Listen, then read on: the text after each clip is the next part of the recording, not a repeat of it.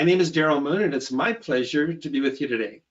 The best healthcare system model in the world is the aspirational healthcare model South Central Foundation has created, and they call it the NUCA system of care. It's up in Alaska, and it's the best example of this aspirational healthcare model. They are the only healthcare system that has won the President's Malcolm Baldrige Award twice, once in 2011 and again in 2017. Countries come from all over the world to Alaska to learn how the NUCA system of care can do healthcare so much better than all other systems and do it for half the cost with far better outcomes. Well, I'm honored today to have as my guest panelist one of our nation's leading healthcare transformation pioneers, Dr. Tony Dale, founder and chairman of Sedera.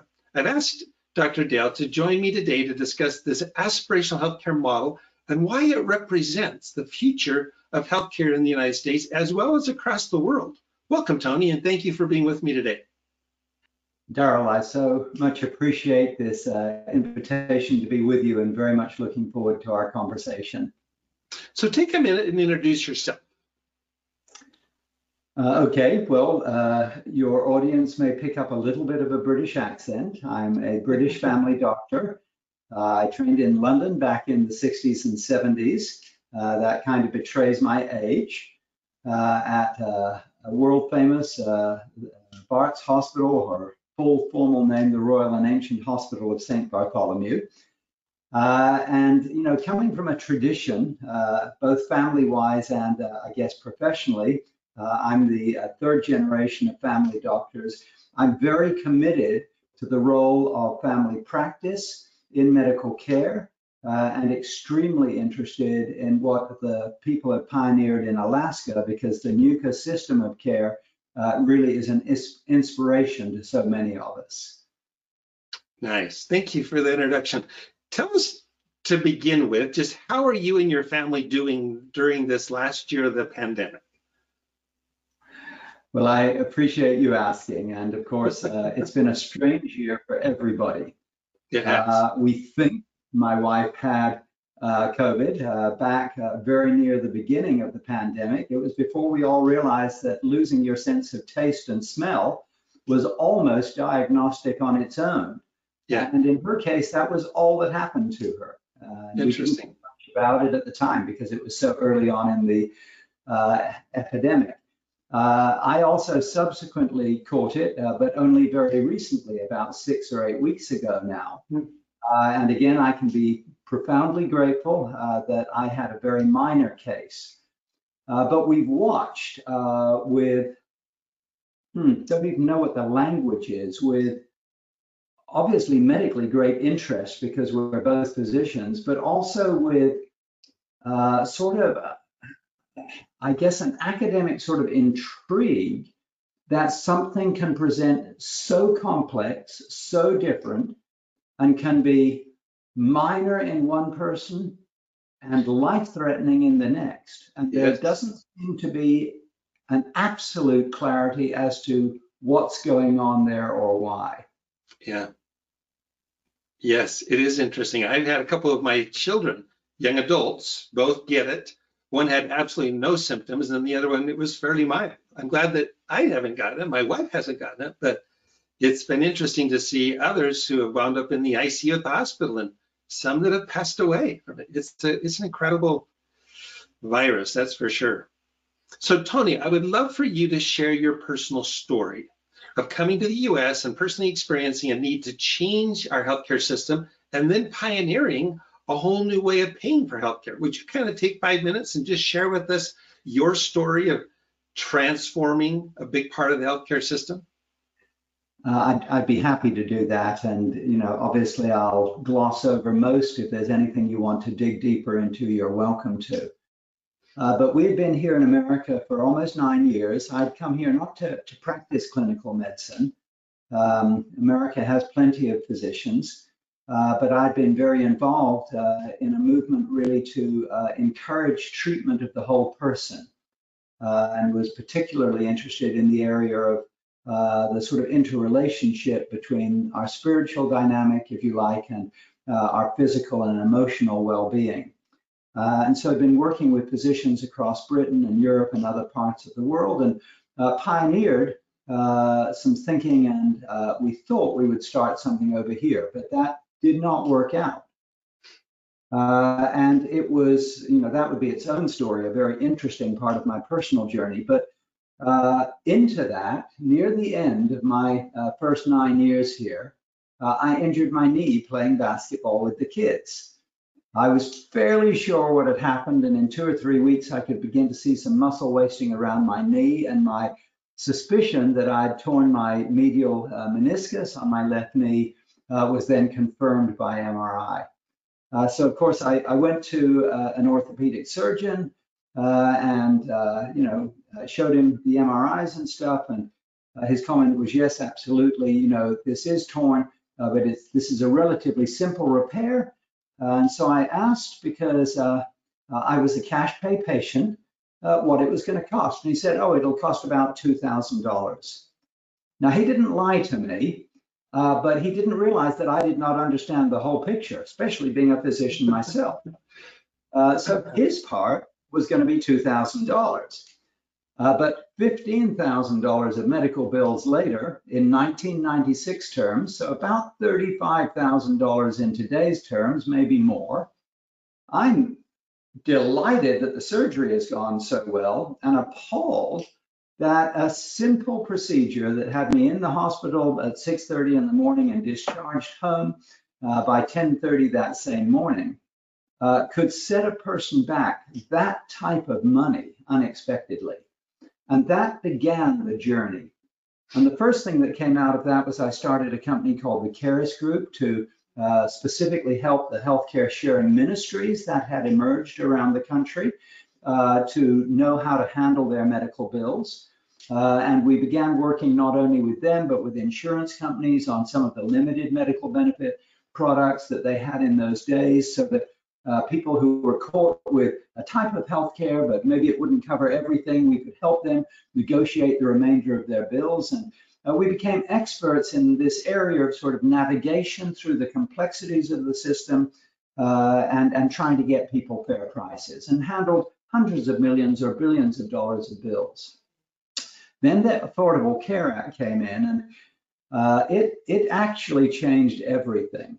People may not have realized how big a change it was, but whatever the long-term aspirations, of which we're probably seeing that begin to unfold now under the present administration, at the time, it was obvious to me that even though it had provided a safety net, or what's known as a safe harbor, for these faith-based ministries, actually what they had done was shunt these ministries into a corner, try and limit their possibility of growth, and prohibit any other entities from forming.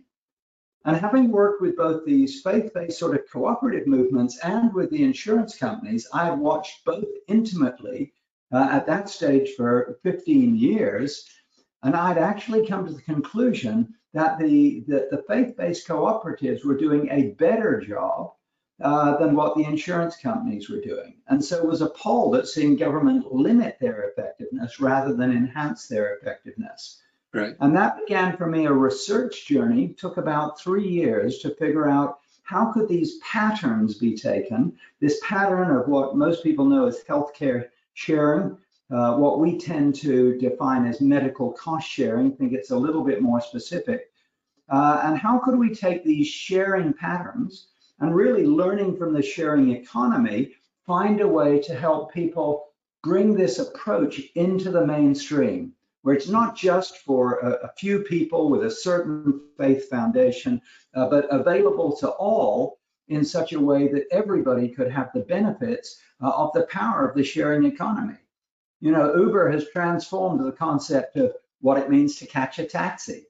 Yeah. How many of us could have even conceived that we would get in a car with a stranger and allow him to take us somewhere, and overnight come to realize that they weren't a stranger. We had their picture, we had their license plate number. We actually felt safer in their car than we did in the taxi, at a fraction of the cost and at far greater convenience. And the sharing economy in that area showed people how to share an asset in the sense of, I've got a car, I've got time to drive, and I'm going to share that with someone who has a need, i.e. transport from A to B.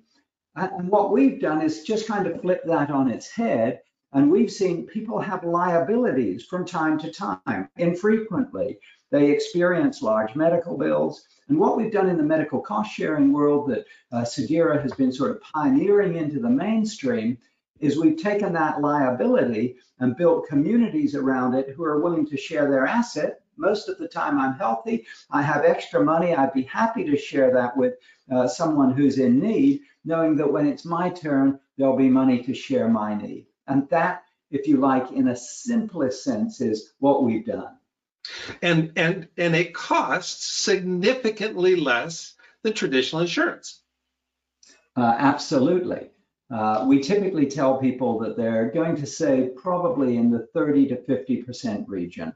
But actually, if you look at, which is a lot, I was reading an academic paper just recently about how we can make incremental change, and there's an entity set up called, I think, the 1% Institute or something. What different things could we do that would make a 1% difference? I laud what they're doing. That's a great start. But if we can do something that changes 20 or 30 or 50%, then let's open ourselves up to that. And there is so much going on, not just what we're doing, but all sorts of things going on that cumulatively really could bring everybody's healthcare costs down by that much. And I just want to point out that it's not just for individuals to join, but a lot of your clients are businesses who have offered it to their employees to join. Daryl, that's absolutely correct. In fact, when we started in 2014, part of my research, in those days, the individual mandate was still an issue. There was a penalty, which was, scheduled to grow and really become very penalizing.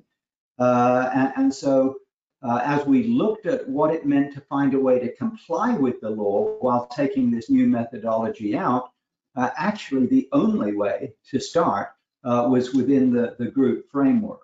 Mm-hmm. And so, yes, we began working with groups, and as we've learned more about how to do that and how to help people because of changes in the law, and specifically the Trump tax cuts that removed the penalty, since that time, we've been able to work with individuals as well. Nice. So transforming healthcare in the United States is not an easy process. You've experienced that, whether it's the way we pay for healthcare or the way we deliver it. Let's now discuss this model of aspirational healthcare and why it would be so much better for all of us versus the deficit-based healthcare system that we currently experience if we could actually transform healthcare into a more aspirational model. Give us your sense of what we mean when we say aspirational healthcare. And I'm certainly willing to share kind of my thoughts, but I'd love to hear kind of what your thoughts are. Okay, well, you asked two professionals like the two of us, and we're all going to have our own aspirations, our aspirational ideas. I come from a family practice background, and most of my clinical experience was in Britain under the National Health Service. And so as I looked back on my own experience, and in a sense, I'm thinking, but I have a feeling that the American word for this is different from the British word, but a horse wears blinders, something to keep its eyes on track. Maybe you have a different term for that. Working in the track I was working in, I thought the National Health Service was pretty amazing. I knew there were lots of problems. I experienced them every day, but it was still amazing that, people could get health care without worry about cost. Of course, what they didn't know was that's why they paid such high taxes. But people can't even put those simple ideas together much of the time. And so they weren't looking for change. Neither was I. I was a part of the system. And it really took coming here and looking at some of the wonders of the American system that began to raise my economic possibilities of what could be done. Because I knew, even in a difficult context, I strove to give the best medical care, but I began to see a context within the free market where one could actually give the best care. Then you come across, for example, something like, what the team there at South Central Foundation in Alaska have done with their NUCA system of care. And you see the genius of something that has become owned by the very people who are a part of the system, who are getting the care they need. It's kind of the truest look at what a cooperative might look like that I've come across. Now, that may not be the right legal language, but it's essentially, they call their patients owner. Customer owners. Customer owners, that's the word I'm looking for. And I love that concept, love it. And so you then begin to see what happens, because as you think aspirationally about change, there are really two primary sides of this, which people usually call the doctor-patient relationship, but really it's the healthcare provider and the healthcare recipient. Mm-hmm. And the provider is much more than just the doctor, and the recipient is certainly much more than just the population of people out there. It's also the individual who's sitting in front of you or I who's looking for help. It may be coaching help, it may be health on their diet, it may be dealing with family things that are going wrong, the sort of area that I was so interested in helping people deal with their whole person. It may be the ordinary physical illness like COVID. Mm-hmm. All of these are critical, and aspirational care says, if I can teach people what health is about, then I can also be much better equipping them to deal with illness when it actually comes. Absolutely. Very well said. From my perspective, that's what they did in Alaska, is they built a system around the person. They simply went out to the community, did thorough research, identified what the customer, the actual people in their membership wanted from a healthcare system, and they then applied a healthcare system to balance the needs of the customer, where a deficit-based healthcare is far more based on come to the institution of medicine where we have all the wisdom and be the benefactors of our great wisdom when you fall off the cliff. And yet, if we look at health, and it's not just about healthcare, it's about health. And what do employers who buy healthcare benefits for their employees want? They want people to be healthy. They want attract and retain employees. They don't want it to cost a fortune. So what they want is health. And yet our healthcare system is all about when you fall off a cliff, let us make money fixing you and making you better. Where what they did in Alaska is they said, look, if 75% of your health is what you do to yourself and how you manage your health and the lifestyles and decisions you make, and only 25% is the science of medicine, when you get in trouble, how do we fix you? Then shouldn't the healthcare system have an equally balanced approach to you, in that 75% of the system should be focused on supporting you and being an owner of your own health, and 25% be focused of when you need the science and you need the medicine, we're there to help you. But wouldn't it make sense, if we're really being customer focused, that we balance the efforts of the system on the needs of the customer?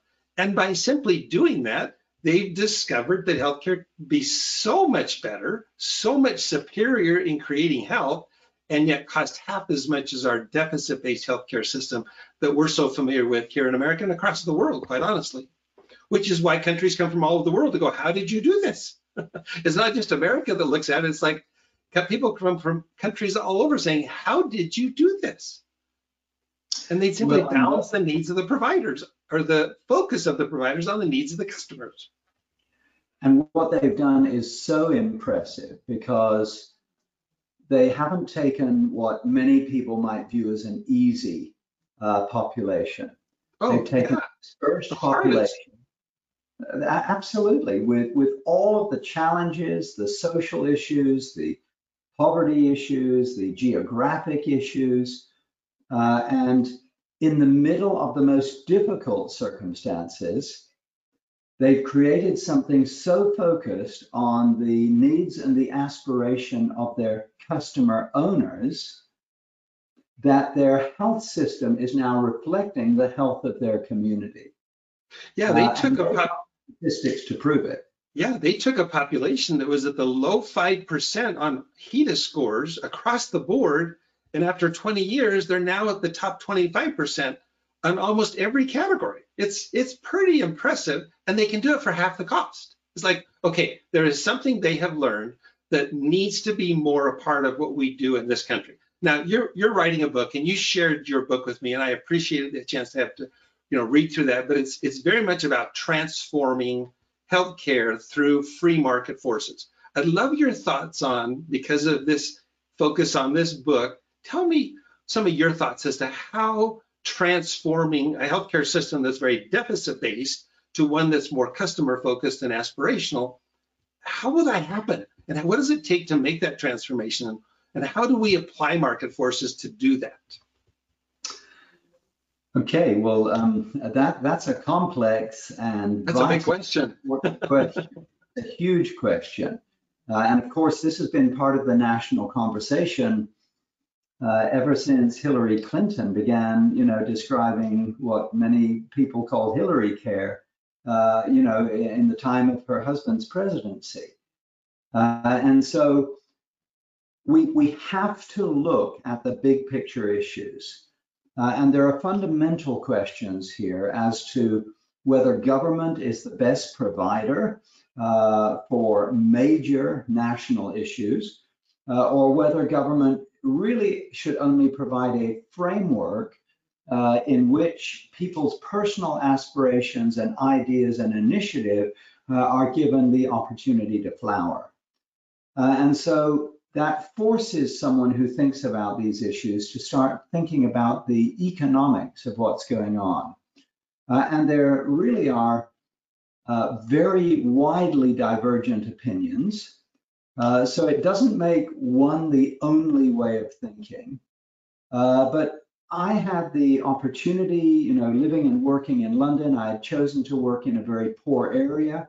92% of the people in the area that my wife and I lived and worked in were in government subsidized housing. So that gives you some idea. It wouldn't have, in that sense, except it was inner city compared to the, what South Central Foundation are doing in Florida, in Alaska, where, they're dispersed in an area the size of France. So that they're a huge geographic entity. We were a densely populated entity, but all pretty much of the same type of issues that people faced. And into that, the question is, how do you inculcate personal responsibility into a fabric that was used to only receiving something through a governmental system? That is really where my own thinking on these areas began, because I saw what happened as people within that sociological framework began to get ideas of things they could do that would dig themselves out of what looked like a closed system so that they could take a broader part in society as a whole. And obviously what I'm talking about here is the initiative of what the free market can produce. And so I look at Britain, where yes, it's free in the sense that the government gives it to you, but if you want an MRI there, don't expect it tomorrow, probably not even next month. You'd only get that quality of care for something that, the system has been forced into saying, yeah, the only way we can really diagnose is what's happening, and we're going to ration it basically by scarcity. And so scarcity means that you're going to wait 3 or 4 or 5 months maybe for something that we would consider so basic it should be done this afternoon if it's needed. And when you begin to look at these competing priorities, for me, as I looked at what happens in the free market, I mean, if you look at LASIK surgery for your eyes, or all sorts of areas where the free market has been able to bring its incredible, what Adams called the guiding hand to light, the prices drop and the quality goes up. And to me, probably the greatest example that most people have a way of looking at right now is direct primary care or virtual primary care, where, in establishing a clear, strong monetary relationship, but only a tiny bit, the cup of a Starbucks cup of coffee every other day is enough to give you 24/7 access to a well-qualified physician who's going to look after you and take care of that 75% of stuff that really can and should be handled within the family practice environment. Which is what the NUCA system did.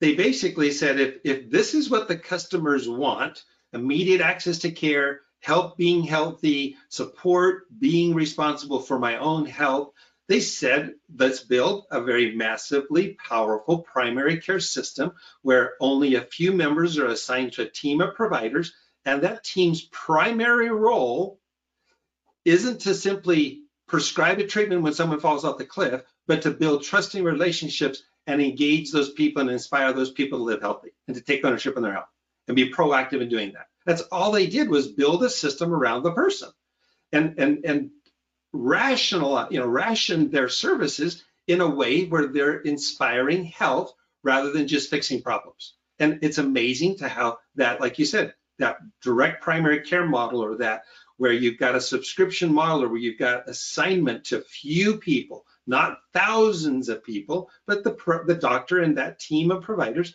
literally get to know each person in a very intimate way so that they can inspire and engage those people as in healthy behavior. It just makes all the sense in the world. Daryl, it absolutely does. And you and I both know, sort of working in this sphere, that the vast majority of, let's call it medical care, sadly, sort of mainly sickness care, is directed towards chronic illness. Here in the United States, I think 2 out of 3 adults over the age of 50 are on some sort of long-term chronic medication. And so, as we look at these types of issues, we realize we can deal with this chronic stuff before people have fallen off the cliff.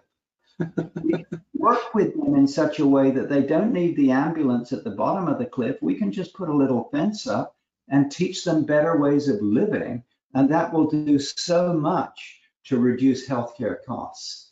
And it's not just teaching people, because most people know what they should be doing. It's engaging them to take ownership to actually do it. And you can't do that with an occasional visit when you have a sprained ankle.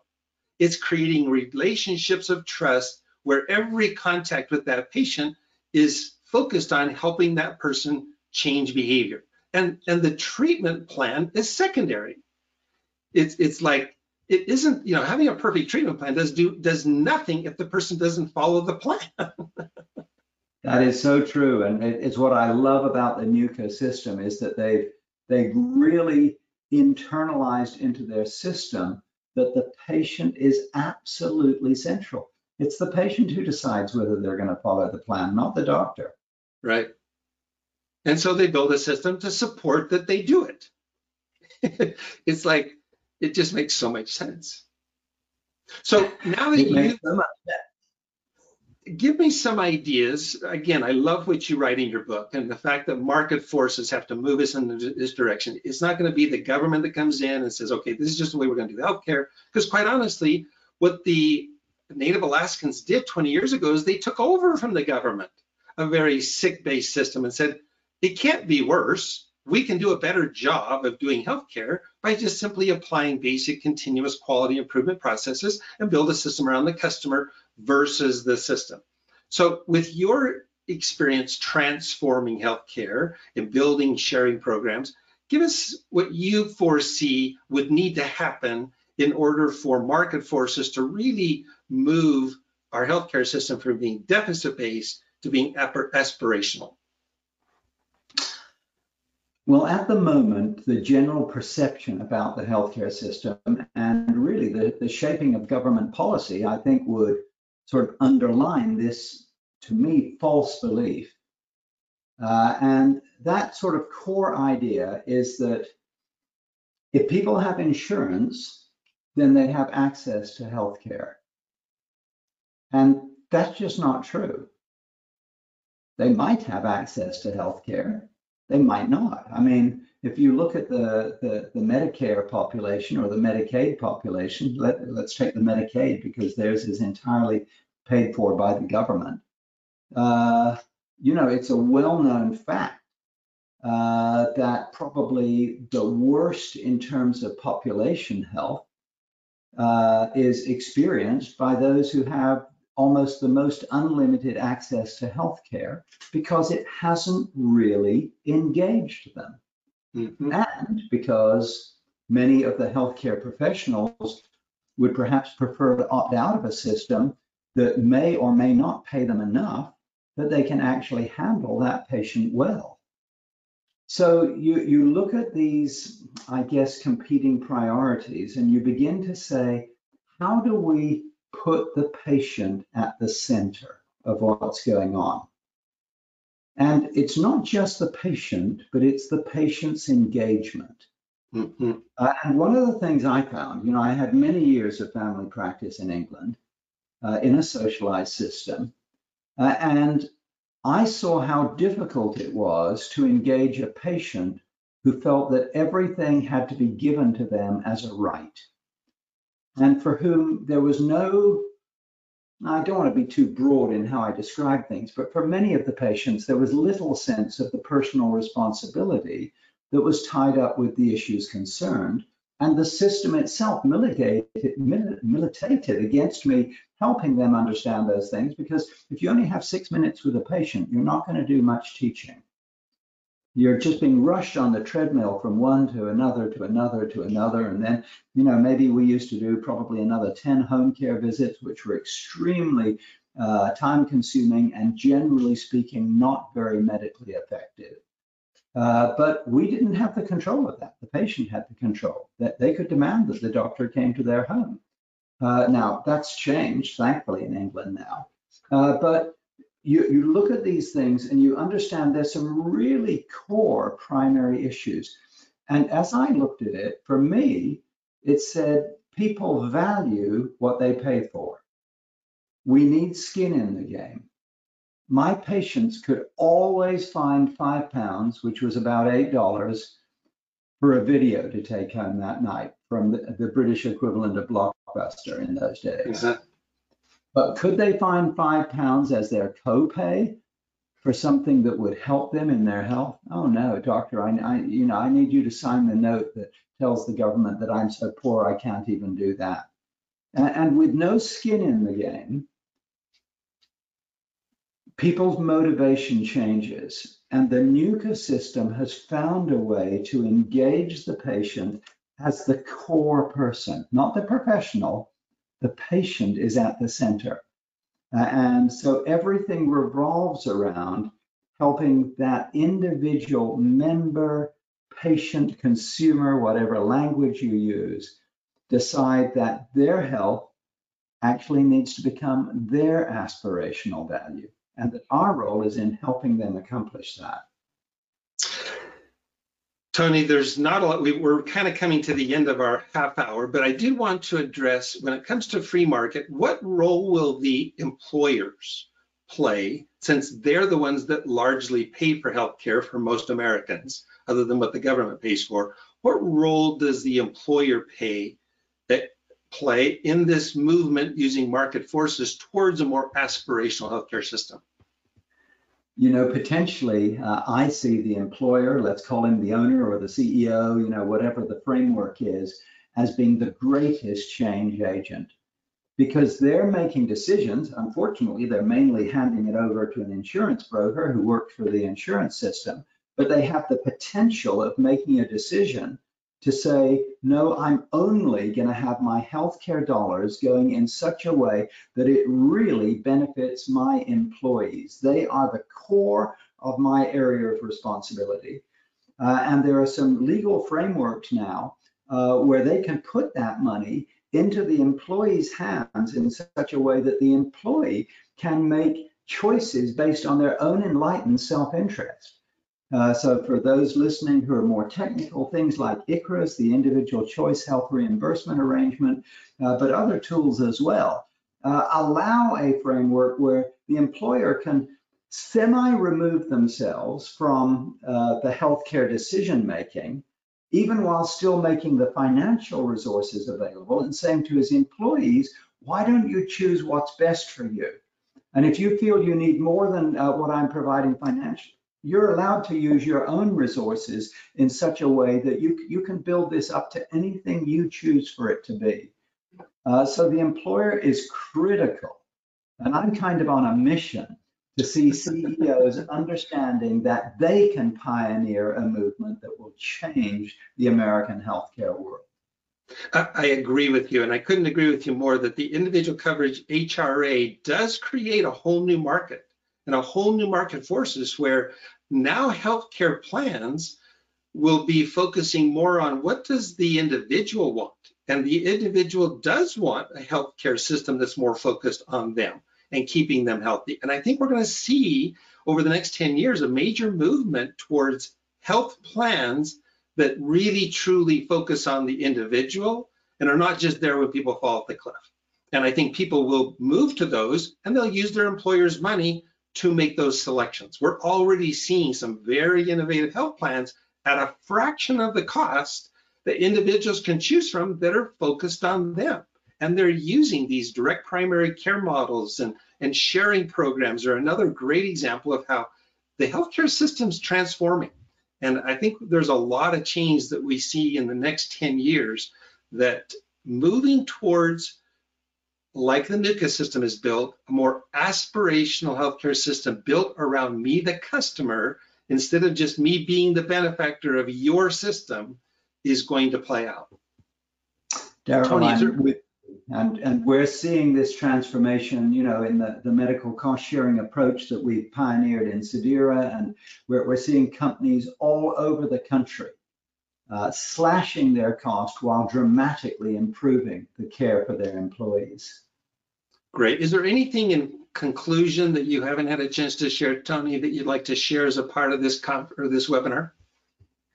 You know, I think it would just be a challenge to people that change isn't someone else's responsibility. I think it was Tolstoy, the famous Russian author, who said, you know, we all believe that change needs to happen. We can see where it needs to happen in other people, but actually it always begins with us. Yeah. And if we become the change that we want to see happen, if each of us in our areas of responsibility will only spend healthcare dollars in a way that actually is liberating the professionals to be able to see this free market explode as it is doing across the country, we will bring grassroots transformation to healthcare in this country.